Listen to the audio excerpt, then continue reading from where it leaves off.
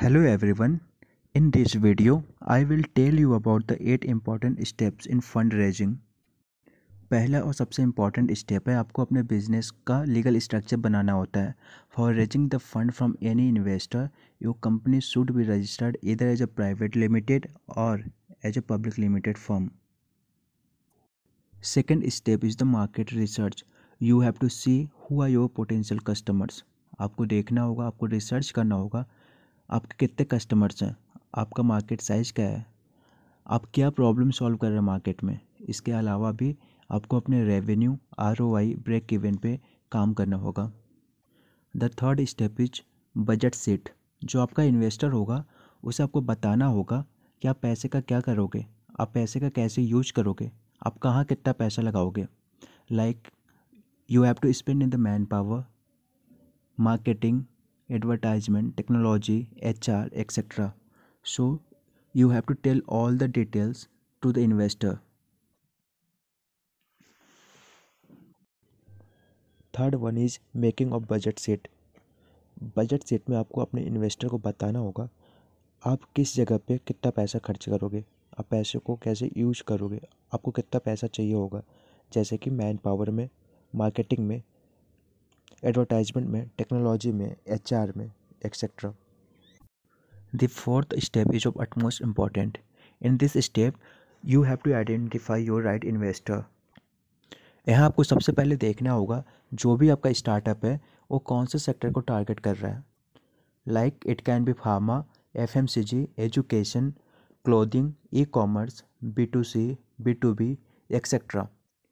Usually ऐसा होता है कि अलग अलग सेक्टर के अलग अलग डिफरेंट इन्वेस्टर होते हैं. तो आपको ये एनालाइज करना होगा कि आपका जो बिज़नेस है वो कौन से सेक्टर को टारगेट कर रहा है. Then you have to target your right investor as per your business. The fifth step is pitch deck. Investor को प्रेजेंट करने के लिए आपको एक पिच डेक तैयार करना होता है. पिच मतलब होता है बोलना, डेक मतलब होता है presentation. This includes all the details you will tell to investor about your startup. आपको अपने पिच में इन्वेस्टर को बताना होता है आपको कितना पैसा चाहिए, आपको पैसा क्यों चाहिए, आप पैसों को कहाँ खर्च करोगे, and most important return on investment. इसके अलावा आपको अपने बिजनेस मॉडल, अपनी टीम, मार्केट में कंपटीशन, करंट फाइनेंशियल्स और शेयर होल्डर्स के बारे में बताना होता है. Suppose that if they are the 3 co-founders of a company, then you will have to tell that what percentage of share each of them is having. As a founder of the startup, अपने presentation में आपको investor को ये भी बताना होगा कि आप उसे क्या ऑफ़र कर रहे हो, और अगर वो आपके स्टार्टअप में पैसा लगाता है then how will he earn the profit out of that. आप पिच डेक में इन्वेस्टर्स को वही डिटेल्स बताओ जो रियलिस्टिक हो. Details should not be fake. After the investor pitching, next step है टर्म शीट का. इन केस इन्वेस्टर आपके स्टार्टअप में पैसा इन्वेस्ट करने को रेडी हो जाता है, then he will tell you that how much money he is willing to invest, what time he will take, and the percentage of share he will hold in a company. There is also a mutual agreement between the founder of the startup and the investor on various terms and conditions. अगला number आता है share holder agreement का. इस agreement में detail में लिखा जाता है कि कंपनी में किसको क्या अधिकार है और किसकी क्या जिम्मेदारी है.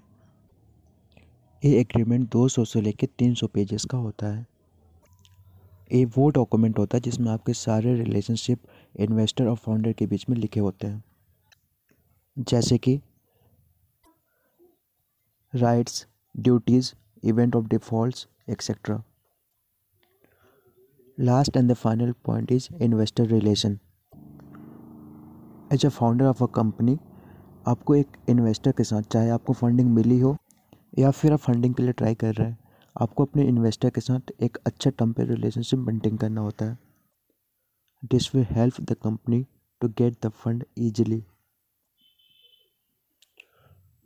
सो these are the 8 steps to raise the fund for your startup. Hope you enjoyed the video. Thanks.